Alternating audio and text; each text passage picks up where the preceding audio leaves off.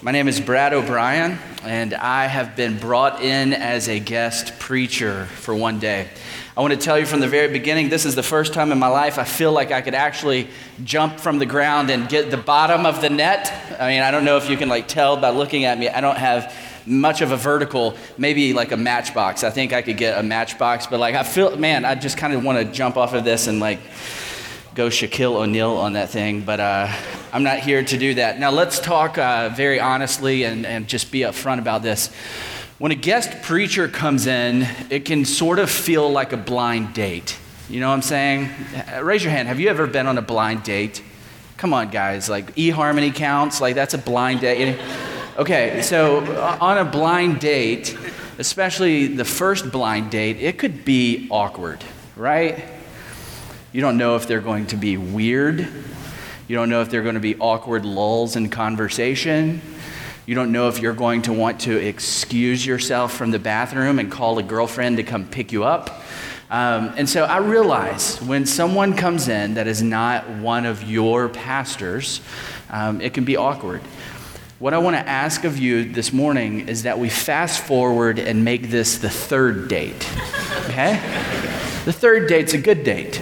Third date, you feel like, oh, I can tell some of my embarrassing childhood stories and he or she's not going to run away. Oh, I can tell some of that awkward jokes that I've been practicing and I don't have to worry about them leaving me. And so can we agree, can this be our third date?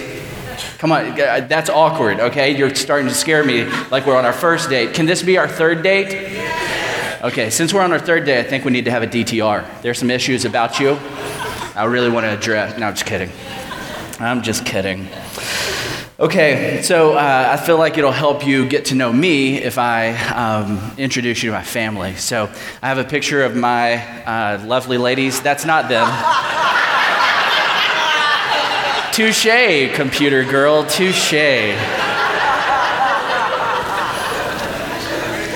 This is my wife, Jenna Marie. She is a Richmondite. I don't know what that is, but she was born and raised here in Richmond, and that is my eldest child. Her name is Kalia Grace, and that's our family excursion to Chicago earlier this year. And then 8 weeks ago, God graciously blessed us with a new little girl. Here's her picture. I don't know if you can see really closely, seems like she's got a problem. Some people look at that and say, that's a pastor's child, don't worry about it, she'll get over it, but other people are like, man, how does she already know how to smoke a joint? No, that's not it. That's a joke. That's not my daughter. Here's my daughter. Her name is Elsa Lou, and I didn't think this was possible. My heart's been stolen 3 times now. I didn't think that was possible, but my wife, my eldest daughter, Kalia Grace, and now Elsa Lou, I am wrapped around more little fingers than I can count right now, and so it's a wonderful time in our household. I want to share a few things with you about your pastor. I met Pastor Robert a few years ago when he was serving in a church in Raleigh. My church in Durham and that church in Raleigh are kind of sister churches working together to start new churches.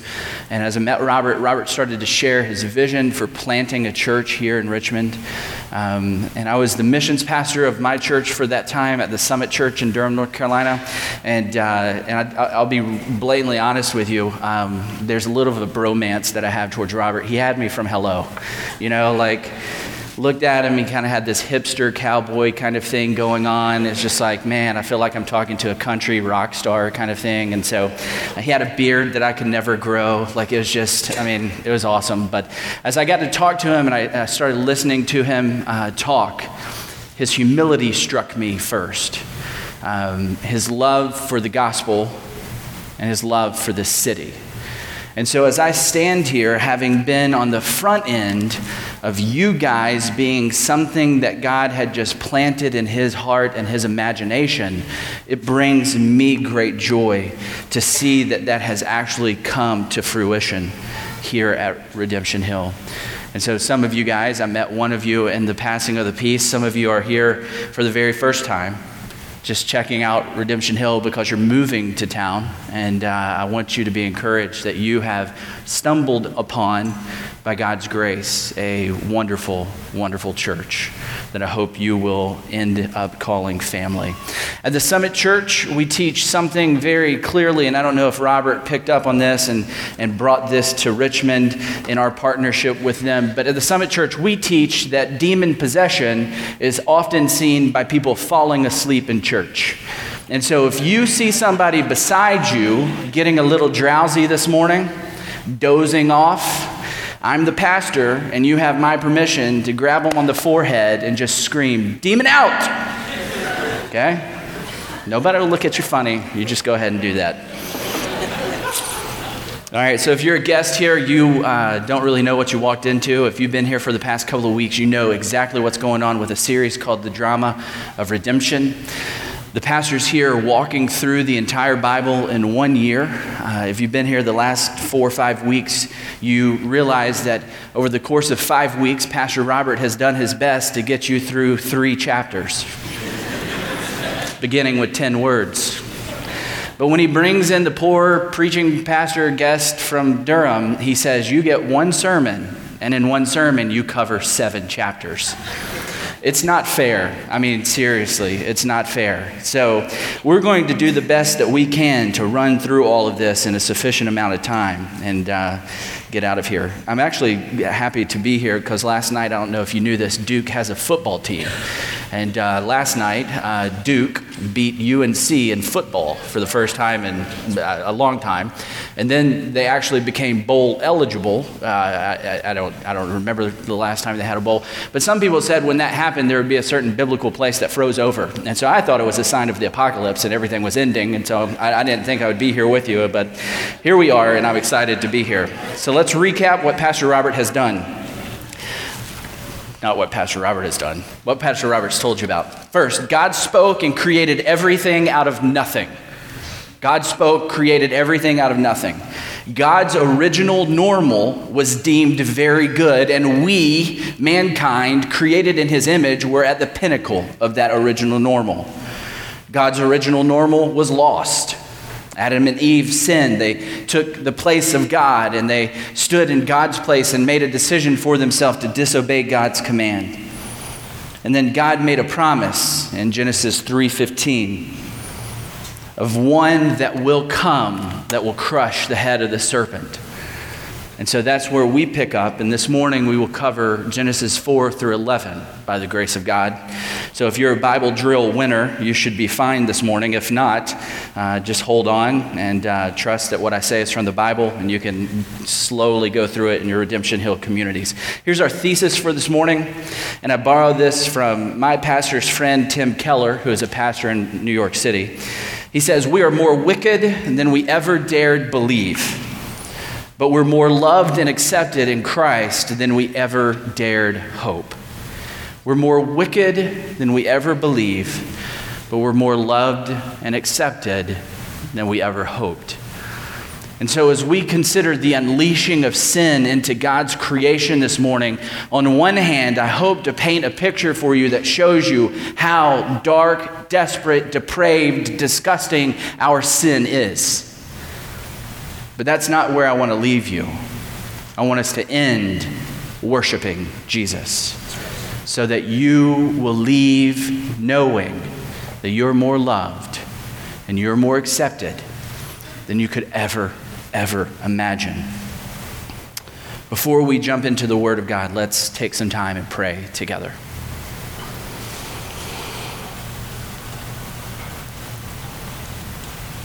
Father, we come this morning confessing that you are God and we are not. We open your word together this morning because from your word we find life. And we ask for you, through the power of your Holy Spirit, to enlighten us this morning, to open our eyes, our ears, our hearts, so that this morning we might leave this place worshiping Jesus and standing in awe of what he has done for us. God, our sin is more wicked than we actually know. God, in your response to our sin and judgment and wrath, we realize that you are merciful to us. But even in light of that, God, our response is oftentimes to go our own way, to disobey you directly, to seek to make a name for ourselves, rather than surrendering to the one name under heaven by which you have given that we might be saved. So this morning, as we consider these things,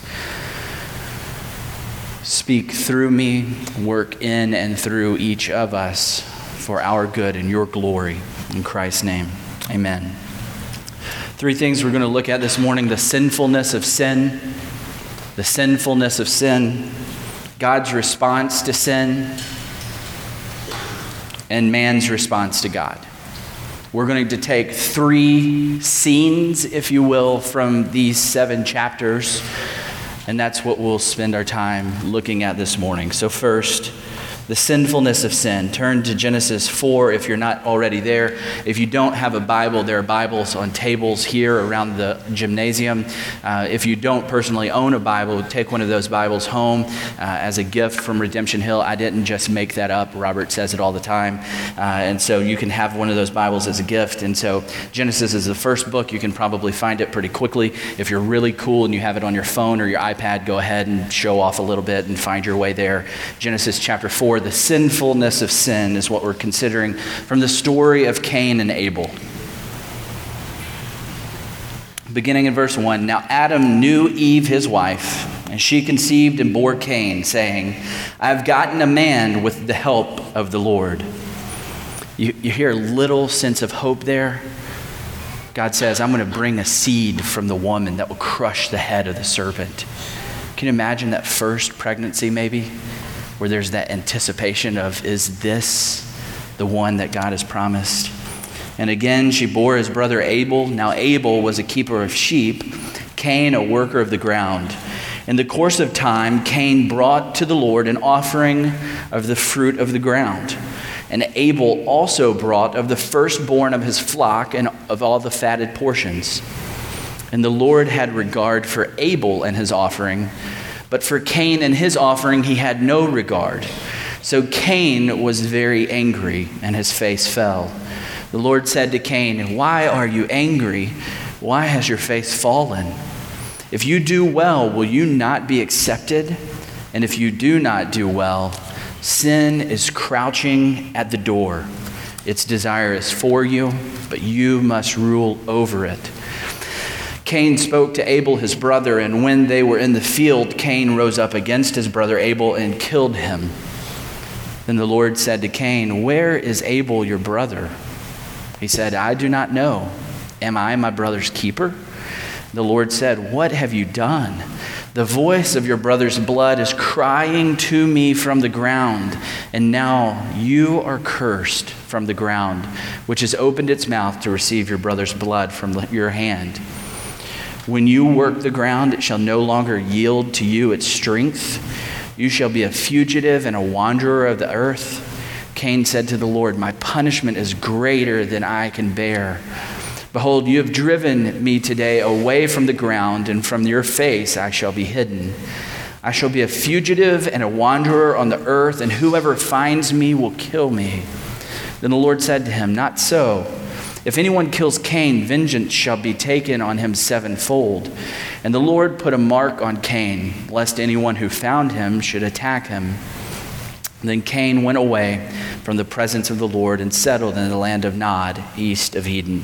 So my routine or rhythm will be that we'll read a passage from each one of these scenes, and then we'll discuss that. And by discuss that, I mean I'm going to talk to you about it. You're kind of a captive audience, and there's not much discussion. But here we go. The first thing I want you to pick up from this passage is that God is more concerned with the offerer, the one bringing the offering, than he's actually concerned with the offering itself. It wasn't that Abel's offering was better than Cain's. It wasn't that Abel brought more than Cain. It was all about the heart of the one making the offering. God knew the heart's intentions, and later in the New Testament, I don't know if this is legal in this series, I'm going to skip ahead the New Testament several times and kind of ruin some of the story for you. Later in the New Testament, we're told Abel offered his offering in faith. You pick up on some of that with the first fruits.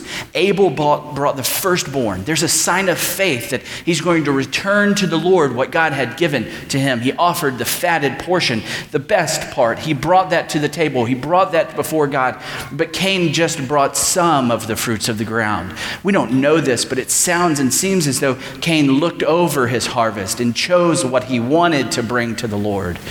But Abel brought the first, the best, and faith to honor God. The important thing for us to consider, because we have a rhythm as God's people of gathering together every Sunday for worship, and this is what we must remind ourselves. God is not concerned about you being in this gymnasium singing songs to Jesus and praying prayers. God is totally concerned with your heart as you go about doing that. It's not about being in a rhythm of gathering and gathering and gathering because we're in the Bible Belt and it's what you're supposed to do on a Sunday, and people look at you funny if you're out at Ukrop's Cafe or Martin's on Sunday morning thinking, oh, they should have been in church. It's not that. It's that we gather as family to celebrate and enjoy grace. And God sees the intention of your heart, and He knows whether or not the words you just sang were true, were lies, or just hypocrisy. He knows, He sees, and He's much more concerned with us as the ones bringing the offering than the actual offering itself. Take note of God's warning to Cain and us about sin. Sin is crouching at the door, its desire for you, but you must rule over it. Now, the imagery that we get here is of an animal that is crouching and prowling on the hunt. And if you're honest with yourself, many of you kind of view the animal that's kind of crouching and prowling after you sort of like this. You kind of think, oh, my sin is like this fat cat. It's just so cute. I'm going to keep this thing around, and it's going to be my pet, and I'm going to enjoy it every now and then on Friday, Saturday night, and not tell anybody. But Peter tells us our enemy is like this. Our enemy is like a lion roaming around, waiting to destroy you, not to cuddle up on your leg, not to crawl up in your lap and purr and have you rub it and pet it. It wants to steal from you. It wants to kill you. It wants to destroy you. And God is trying to communicate that to Cain. But Cain, like us, oftentimes does not listen. I'm convinced that some of you this morning need to come to a sober realization of what your sin actually is. To confess that. To come forward and speak to one of your pastors whose heart is to demonstrate to you the grace that God has demonstrated to them. Their heart's not to condemn you or to judge you. Their heart is to help you as you walk together through this journey, as you run away from your old life and repent and run towards the cross. They want to do that with you. And you've found a safe place for that to happen. So this morning, some of you probably just need to stop listening. You need to spend the rest of the time repenting, because you know the intentions of your heart as you sang these songs this morning, as you read the Word of God corporately together, as you spent time here. You know your heart. And you need to know that God does as well. He created you. You're not hiding anything from Him. A pattern is born that shows us a progressive nature to our sin. What begins as a hidden, isolated thought for Cain grows into a grotesque demonstration of wickedness as he commits premeditated murder against his brother. It says that Cain was very angry. I think it's safe to say that all of us understand anger to some degree. Some of you were angry this morning because you got cut off in traffic. Some of you are angry this morning because the barista gave you the wrong $5 caffeinated beverage this morning. Some of you are angry by your spouse, the person you're sitting beside. And you're angry at them on your way to church to worship Jesus, the Prince of Peace. Irony. Some of you are angry at your children because they just don't seem to get ready as well on Sunday mornings as they do every other day of the week. We all understand anger. You can identify with that, right?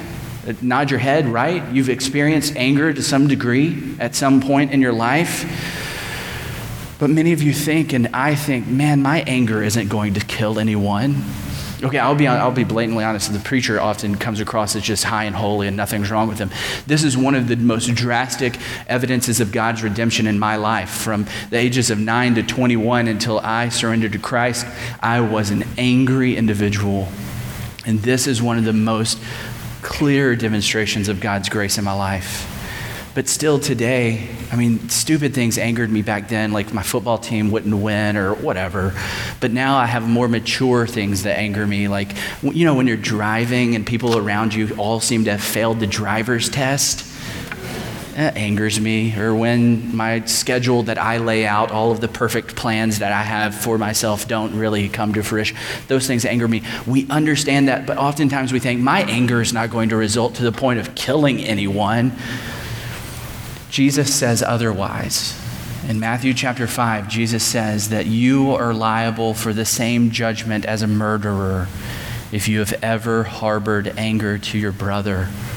And you see that the sin of anger is like a ball within Cain, and we are about to watch it explode. Cain rose up against his brother Abel and killed him. When sin is conceived, it leads to death, James 1. Cain allows that little ball of anger to explode. He takes the life of one who was created in the image of God. And rather than enjoying the grace that God had given to his parents, Cain seeks not to fulfill the commands, but blatantly breaks them by destroying one of God's image bearers. Cain rebelled and went his own way. Where God had said, be fruitful and multiply, Cain decided to destroy rather than create life. Turn over in your Bibles to chapter 4, verse 23. As we begin to work towards our second scene, I want to show you that this progression of sin continues. It's not just something that you see individually in Cain, where he maybe selfishly or greedily brings an offering to God, and then he's angry at his brother, and that anger explodes in wrath and murder towards his brother. It's something that happens throughout the line of Cain. Genesis 4:23 is about 7 generations separated from Cain, and we meet a man named Lamech. It says, Lamech said to his wives, Ida and Zillah, hear my voice, you wives of Lamech. Listen to what I say. I have killed a man for wounding me, a young man for striking me. You see what happens here? This progression of sin is like a devolution of man, not an evolution of man. It's a moral explosion of failure. Lamech is the first that we find that has broken God's institution of marriage. God defines marriage as a man and a woman, and Lamech turns to be the first known polygamist, taking 2 wives for himself. And he speaks to them in the first account of poetry, which is a beautiful addition and creation and blessing to our culture. He speaks to them here, and he brags about his wrath that was felt by a young man for wounding or bruising him. And he responded and retaliated by killing him. So you see that this progression of sin continues. It is within this culture that we as followers of Jesus are called into as a kingdom of priests. My wife Jenna Marie and I, along with about 20 to 30 others from our church in Raleigh-Durham, are going to be uprooting and transplanting our lives from Durham, North Carolina in February to go plant a new church in Baltimore, Maryland. And we're doing that because one of the things as we began to consider needs of cities around our nation, one of the things that stuck out to us was the violent nature of the city of Baltimore. Now, you've seen the pictures of my family. It's not like I'm raising up a bunch of warriors for Jesus here. We're not going to go crazy like Jesus Camp or anything like that on Baltimore. I'm raising up some pretty little princesses. And so it's not necessarily we're just going to go set up shop in the most violent area of Baltimore and just kind of go toe-to-toe with the gang members or whatever. But it was in seeing violence, the 9th most violent city in our nation as defined by the Federal Bureau of Investigation just this June. You see that and you realize it's not what God desired. That's not what God designed. For us to turn to someone who's taken something that belongs to us, or something we wanted, or a corner that we thought was ours, and for us to kill them for that. For us to rape someone for our desires to be fulfilled. For us to commit violence against our brothers.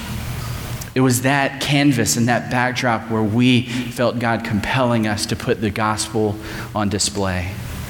To say, we believe that Jesus can bring shalom in the midst of violence. This culture is what we're called out into as a kingdom of priests. And that progression of sin is very clear. We don't just see the unleashing of sin, we also see God's response to sin. So turn over to Genesis chapter 6, and we're going to look at the account of Noah.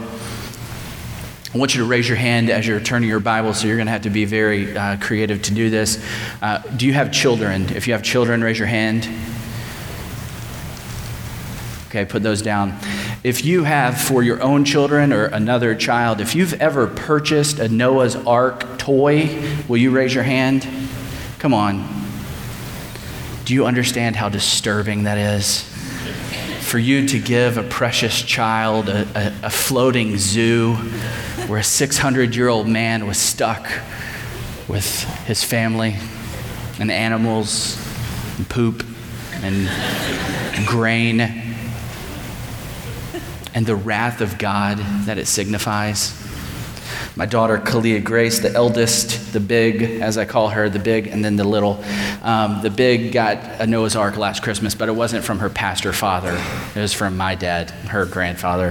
Her pastor gave her the Little Tykes nativity scene so that we could experience Jesus, not celebrate the wrath of God. So this Christmas, say no to Little Tykes, Noah, and Ark, okay? Genesis 6, 5 through 8. The Lord saw that the wickedness of man was great in the earth, and that every intention of the thoughts of his heart was only evil continually. And the Lord regretted that he had made man on earth, and it grieved him to his heart. So the Lord said, I will blot out man whom I've created from the face of the land, man and animals and creeping things and birds of the heaven, for I am sorry that I made them. But Noah found favor in the eyes of the Lord. Sin is unleashed. It's progressed from Adam and Eve, through their children, through their generations, to the point that we get here. We don't know chronologically how long it is that we take to get here, that God looks at creation and says every intention of their heart is evil. Every. That's a bold statement. That's a bold statement. From that momentary sin in the garden to where we are now, you see sin exploding and unleashing like warp speed. But in the midst of that, you can enjoy grace. Look at this. I assume most of you know this story, but I don't want you to miss this pivotal statement. But Noah found favor in the eyes of the Lord. Grace. For the first time, 6 chapters, you hear a note of God's unmerited favor towards his children. God extended free grace and salvation to Noah. He chose to preserve a remnant in the midst of his wrath, and it was God's grace that initiated all of it. Pastor Robert told you about the promise in Genesis 3:15, the first proclamation of the gospel, where God says in the judgment of Adam and Eve's sin that there will be one who is raised up that will crush the head of the serpent. Well, you have Cain and Abel born. Cain kills Abel, so obviously we're not looking to Cain to be the one to bring that about, but we find out that Adam and Eve are given another son named Seth. And you start to trace that line, and you see God sovereignly protecting that line that will lead us to the one. We don't know his name yet here, but we know his name now to be Jesus. And you trace this in a few chapters or a few generations after Seth was born. Like Cain, you don't get to Lamech, who is bragging about his vengeance. You get to Enosh. And it says of Enosh, at that time, people began to call upon the name of the Lord. the first account of what we're doing today. And you follow through to a man named Enoch. If you've ever read the genealogies and don't just skip over them and actually count it as you've read that chapter as you read through the Bible. I've never done that. I don't know if you've ever done that. But there's a pattern, there's a rhythm of this genealogy that so-and-so was born, and when he was such an amount of years old, he gave birth to a son or so-and-so, and then he lived so-and-so more years and he died. And you go through that, there's a rhythm and a pattern, and he died. And he died. And he died. And if you read the Bible, like Pastor Robert says, as a human being, you come to Enoch, and there's something that is difficult to explain because it says this: Enoch walked with God, and he was not, for God took him. Death is not our final word. Death is not the last note. Somehow Enoch found a way back to the tree of life that was in the garden, that was protected by an angel. Somehow Enoch found a way around death, and it was because he walked with God, and God took him. He was no more. Death entered God's original normal through sin, but God is still sovereign. The sting of death is not something you have to be afraid of. Now look at God's mercy in the midst of his judgment. Now, some of you are saying, well, that's fine for Noah and the rest of his family. But what about everyone else? We have no ability to comprehend this.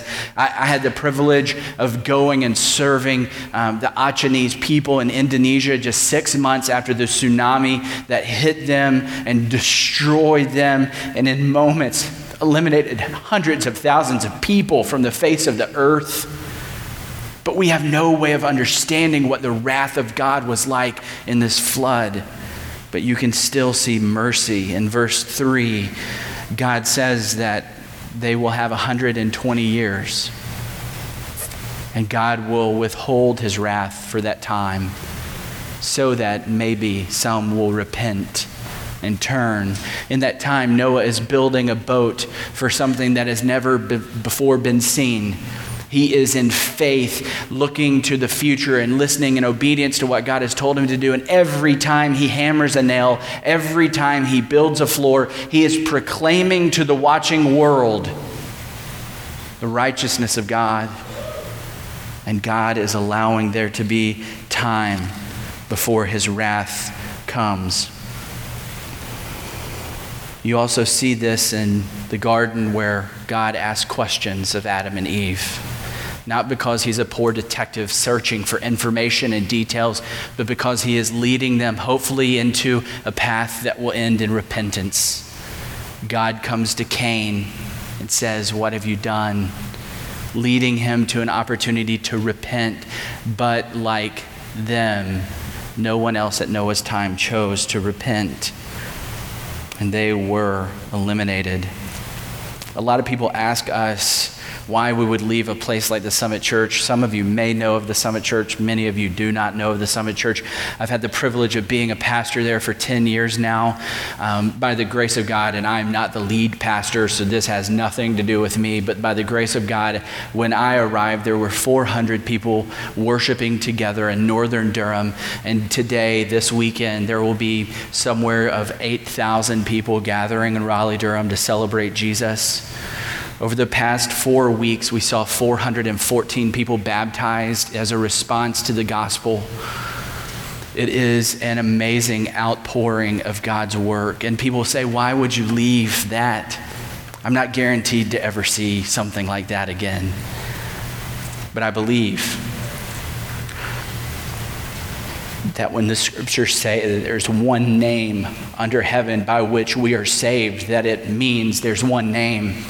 And you look at a city like Baltimore and you see that less than 9% of the population are evangelical Christians. Not that those are the only brand of Christians, but those are the only Christians through the census or through any other studies that will say, Jesus has saved me and I actually want to go tell somebody about it.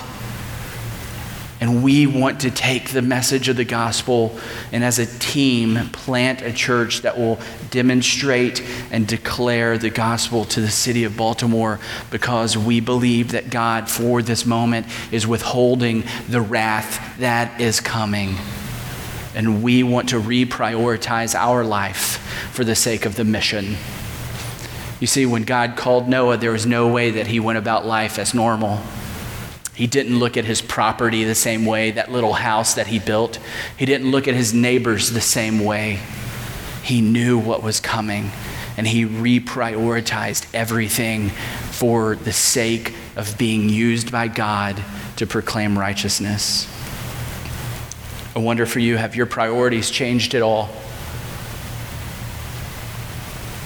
Have your priorities changed since you surrendered and bowed your knee before Jesus? Or are you going through life just the same way? There's no way for you to encounter grace and continue the same way as you were before. We see God's wrath and judgment. We also see sin unleashed. Lastly, let's look at man's response to God. Turn over to Genesis chapter 11. Genesis chapter 11, we see man's response to God. The scene that we look at and we take from is the Tower of Babel. Genesis 11, 1 through 9. Now the whole earth had one language and the same words. And as people migrated from the east, they found a plain in the land of Shinar and settled there.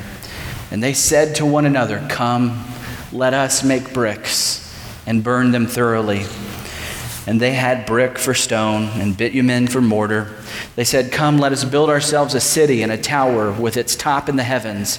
Let us make a name for ourselves, lest we be dispersed over the face of the whole earth." The Lord came down to see the city and the tower which the children of man had built. And the Lord said, "Behold, they are one people, and they have all one language. And this is only the beginning of what they will do, and nothing they purpose to do will now be impossible for them. Come, let us go down, and there confuse their language, so that they may not understand one another's speech." So the Lord dispersed them from there over the face of the earth, and they left off building the city. Therefore the name was called Babel, because there the Lord confused the language of all the earth. And from there the Lord dispersed them over the face of the earth. Here we see that oftentimes rebellion follows grace. Rebellion oftentimes follows grace. Listen to their words. "Come, let us build ourselves a city, a tower with its top in the heavens, and let us make a name for ourselves, lest we be dispersed." After God remembers Noah and brings his family off of the ark, he says to them, "Be fruitful and multiply and fill the earth." If you've been here the last few weeks, you've heard that before. But these people chose to directly disobey that. They chose not to spread across the earth. They chose to gather together so that they could have some type of security together in their new city. And because they had one language, they thought they would build for themselves a tower that would get to God, a tower that would maybe meet God halfway, a tower that would be so great that it would make a name for themselves.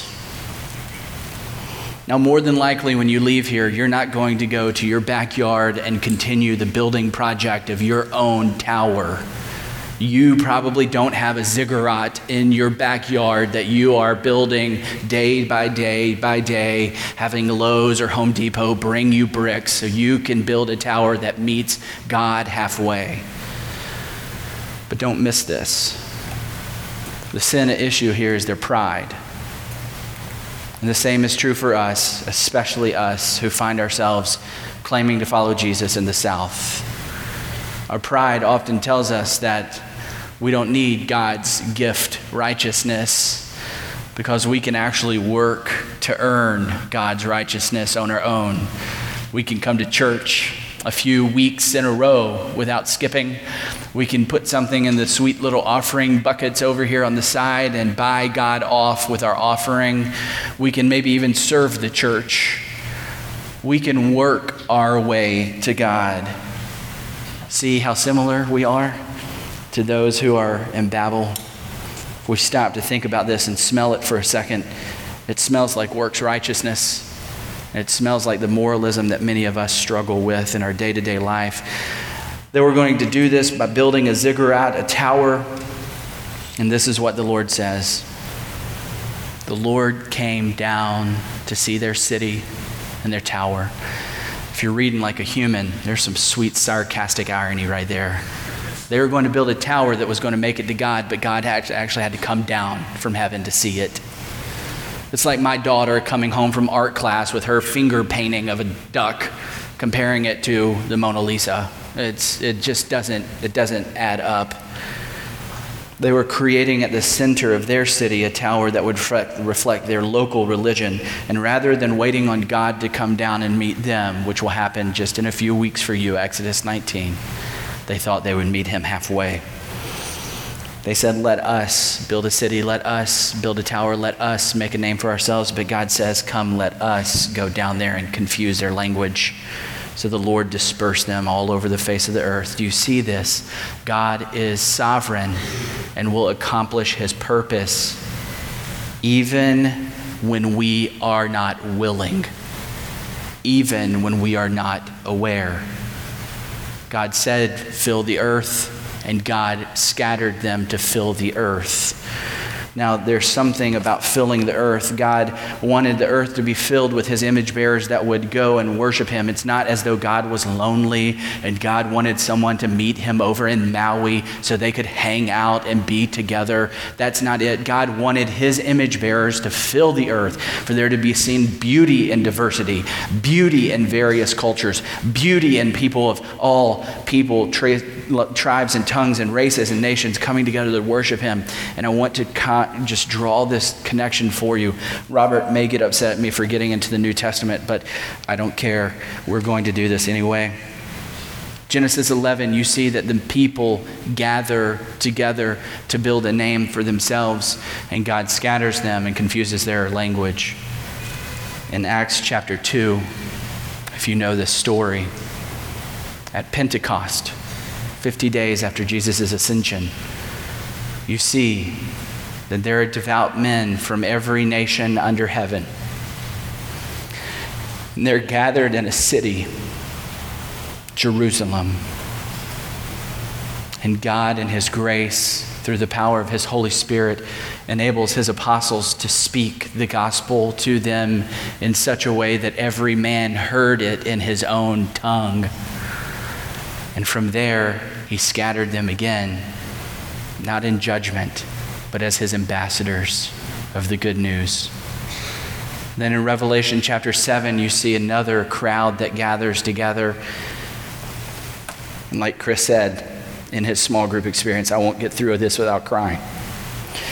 Revelation 7:9 says, after this I looked, behold, a great multitude that no one could number, from every nation, every tribe, people, and language, standing before the throne and before the Lamb, clothed in white robes with palm branches in their hands, and crying with a loud voice, salvation belongs to our God who sits on the throne, to the Lamb. We're gathered together in a new city with a new name, the name of the Lamb of God that was slain for our sins, with white robes, not that we created for ourselves, but that reflect the gift righteousness of Jesus that is given freely to us under one name, not building a name for ourselves, but surrendered to the name of Jesus Christ. So what you see is God's wrath and judgment in Genesis 11. If you hold on just a little bit longer, you'll see God's sovereignty and God's desire that none would perish, but they would all come to know him. Some of you came to this city to build a name for yourself. I think Sinatra said it best when he said he wants to wake up in a city that never sleeps, to find that he is king of the hill. If you can make it there, you can make it anywhere. Some of you want to be king of the hill in education. Some of you want to be king of the hill because you got a promotion and you're doing well in your business. Some of you want to be king of the hill in something that's really, really good for our culture in your community, like medicine. And if you've never experienced some dissatisfaction of a life given to making your own name, you probably won't listen to anything I say. But if you've ever tasted or experienced the reality that making a name for yourself does not satisfy, hear this. There is a name above all other names that you can be identified by, and that name is Jesus. If you're taking notes, I just want to ask you to put your pen down, because at this point, it's not about me regurgitating or pontificating information to you. At this point, it's about us worshiping Jesus. Jesus is better.